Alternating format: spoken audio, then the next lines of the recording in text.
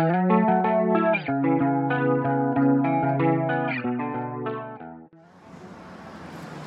I'm right outside the restaurant in Santa Monica, just taking a seat.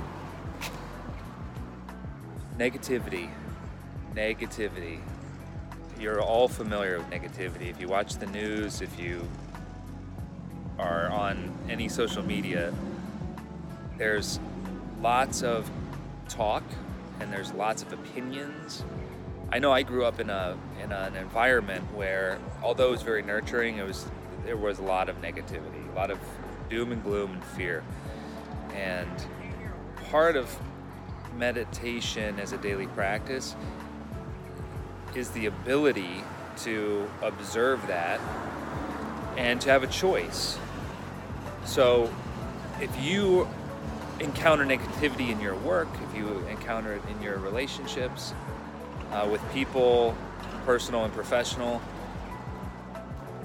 just bringing the awareness around that there is negativity and that you do not have to be a part of it, that you can literally come back to the anchor of your breath and move on and realize that you are not that, you're not part of that negative cycle.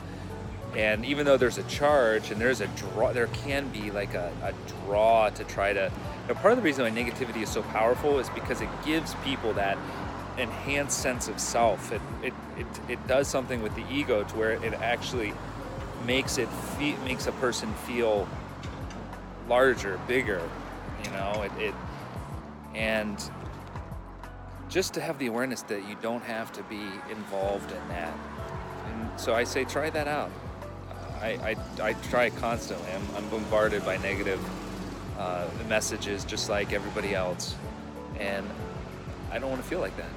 So that's my negative how to avoid it tip for the day. Until next time, take care of yourself.